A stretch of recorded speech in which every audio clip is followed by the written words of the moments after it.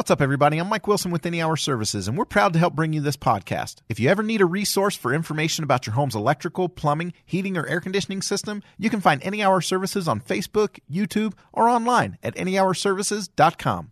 The J-Mac News Show. Fearless honesty. Danger is very real, but fear is a choice. Jay McFarland. Fearless.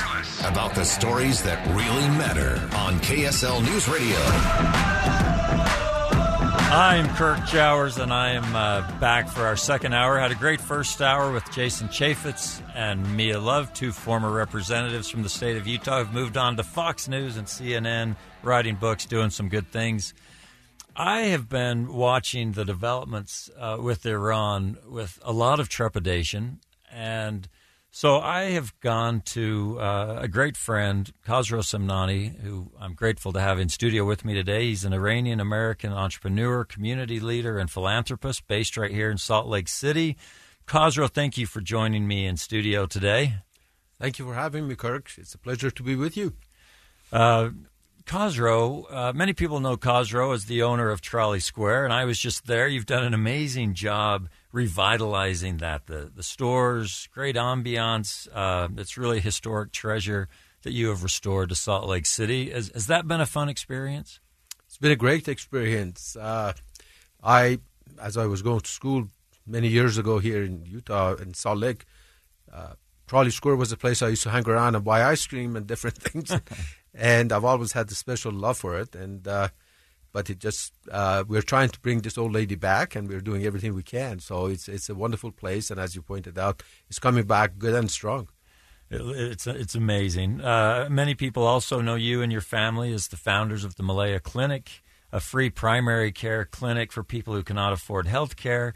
And if I recollect, the last time we spoke, you saw the Malaya Clinic saw over 15,000 patients last year.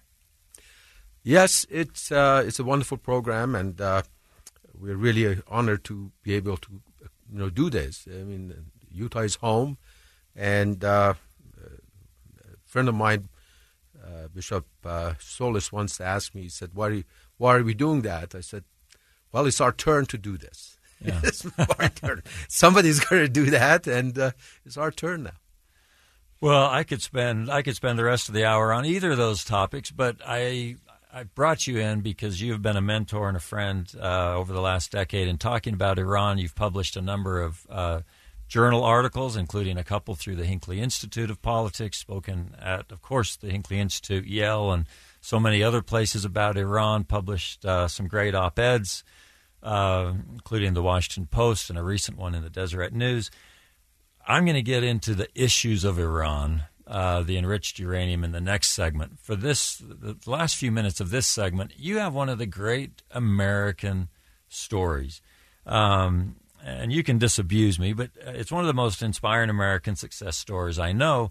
You were born in 1947 in Iran, studied English in England in 1966, so the year you left Iran, came to the United States with less than $100 in your pocket, graduated from Westminster and then the University of Utah with a Master's of Engineering.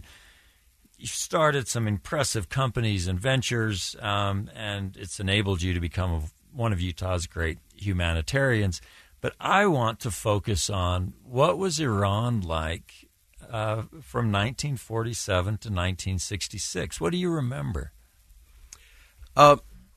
In the period that you're referring to, those were what I call as the golden ages of Iran. I mean, Iran was moving very fast, and everything from economy to education to administration, foreign relations, all of those were becoming very much of a 20th century level, and it didn't happen by itself. It was really a tremendous push by the previous administration, Shah's and his father's regime, but just as importantly, the cooperation that existed between the Iranian people or Iranian government as well with the United States. And the United States was heavily involved from even 1906. The United States was involved in Iran trying to establish a relationship and defending Iranian position in the world, and even during the war and after the war, communism was being pushed in from north by Russia, and the United States helped to stop Russians of infiltrating to Iran. And anyway, making a long story short, there was a great relationship between the two countries, and during the Eisenhower time, many people have forgotten. That's important. I'm glad you're asking that question, because I think it's important for people to understand and have a perspective of who Iranian people are, and do not judge them only by Mullah's regime. That's the problem. Well, I'm asking because I think so many of us really know only the post-Argo Iran. That is a great movie, but 1979. Before 1979, Iran was one of America's great allies. Certainly, there are some issues with the Shah's reign and some controversies, but as far as America goes, it was a very important stabilizing place in the Middle East for the U.S. 1979, it all changed. We all saw the Ben Affleck movie Argo, and now Iran has become, it's been named all sorts of things by different presidents, one of the axis of evil and all sorts of other things. But it's so important, I think, for us to separate the people from the regime, and that's what you have been so energetic and strident about doing. I appreciate that you just said exactly what needs to be said or what needs to be understood, because Iranian regime is not necessarily the representative of Iranian people or the way of their thinking or their wishes or aspiration. It's not. Iranian regime is a dictatorship in form of they call themselves a religious government, but they lack anything but religion or doing the right things. It's corrupt, a very corrupt government. Has been a disastrous experience for Iranian people, and the Iranian economy has, continuously been essentially being destroyed. And today, Iranian has over 3% negative growth on an annual basis. Their currency has dropped in the last 10 years by a factor of 5 practically, and it's just one thing after another. But Iranian people, strangely enough and interestingly enough, Iranian people still believe in American people and their relationship, and it just continues to be. And every chance that Iranian people get, whether in Iran or outside of Iran, have tried to profess that and try to promote that, because Iranian people are peace-loving people, and they've never in the history Iran has attacked anybody except for this regime that causes all kind of problem for their own reasons and for their own good, and they need it. They need crisis to survive. And I can't. And we will come right back after the break. We need to take a quick break, but we'll come back to Iran enriching its uranium and what that means to the world, to Iran, to the United States. Thanks, Khosrow Somnani, for being with us today. Thank you. J-Mac.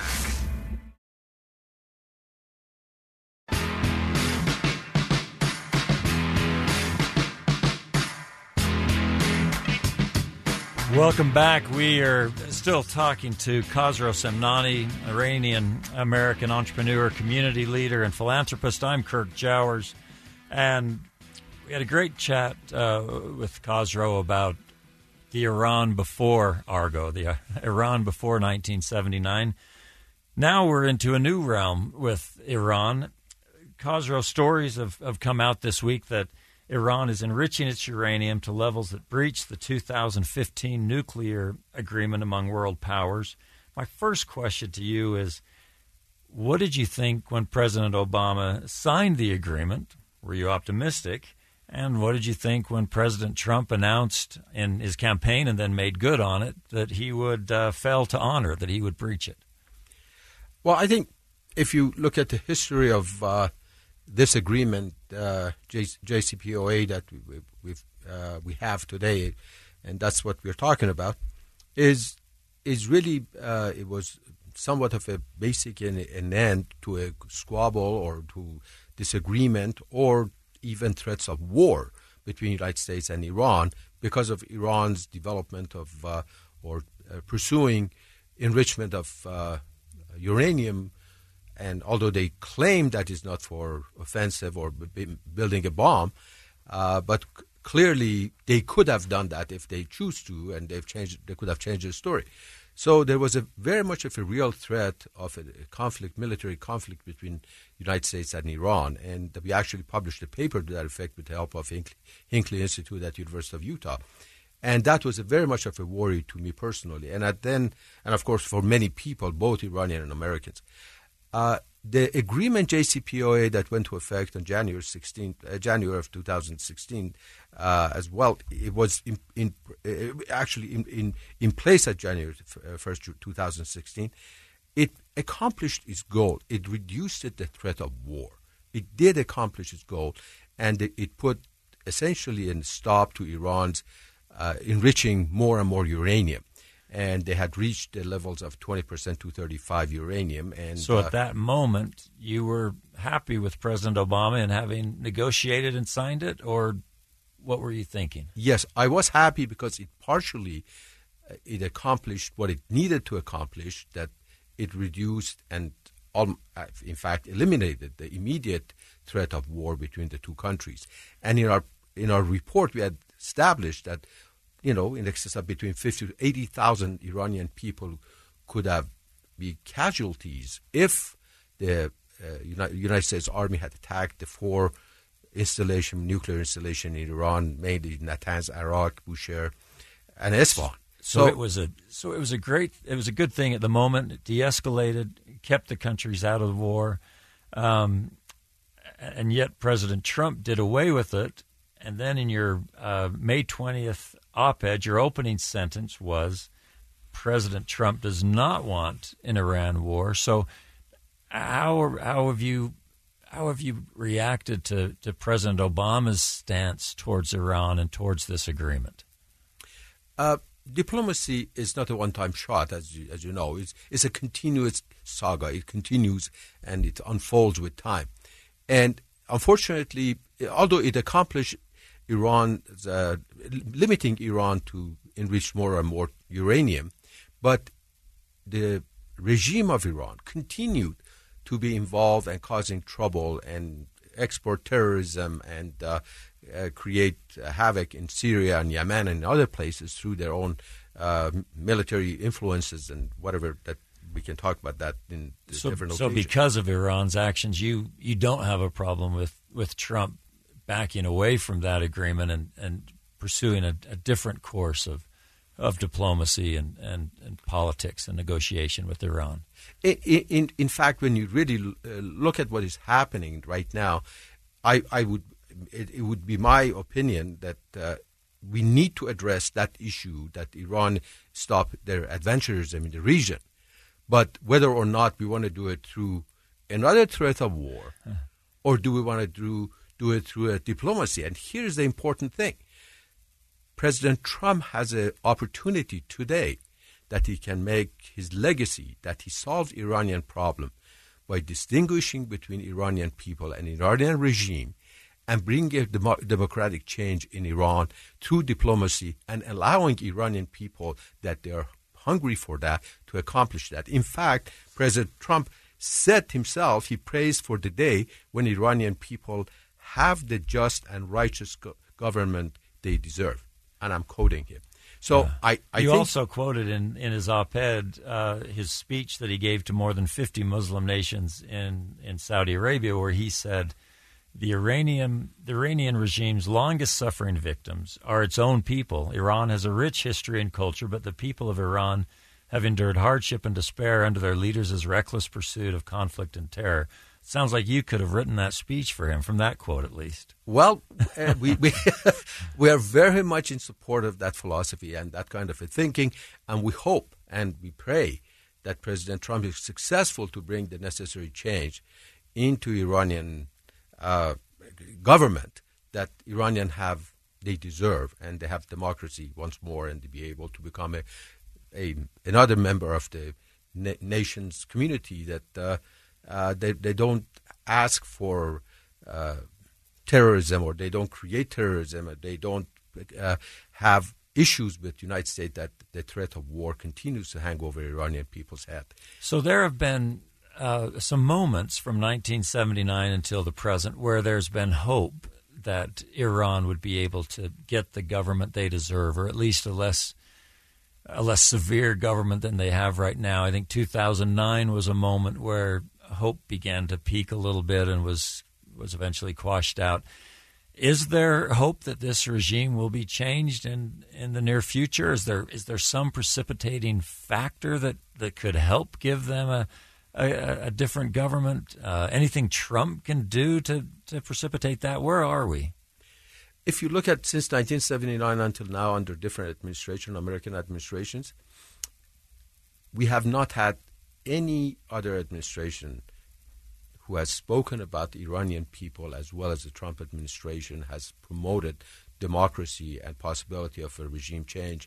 Although in the recent past, for reasons that the administration have decided to say so, they have not talked about regime change as much as they should, and they have not encouraged Iranian people to be able to make the change. That is very important for United States Ambassador Trump and his administration to articulate that they would support Iranian people for their quest for freedom.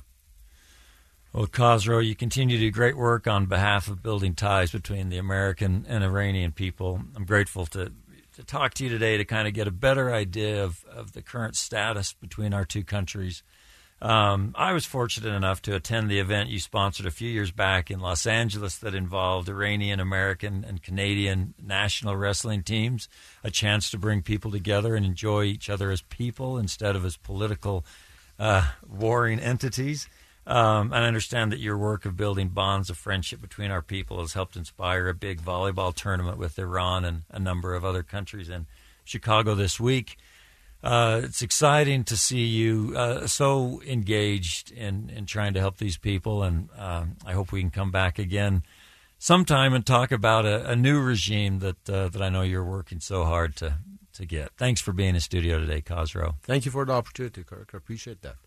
We will be back again. If you want to chime in on any of today's topics, please text the Utah Community Credit Union text line 57500, or you can leave a voicemail at 801-575-7668. J-Mac. What's up, everybody? I'm Mike Wilson with Any Hour Services, and we're proud to help bring you this podcast. If you ever need a resource for information about your home's electrical, plumbing, heating, or air conditioning system, you can find Any Hour Services on Facebook, YouTube, or online at anyhourservices.com.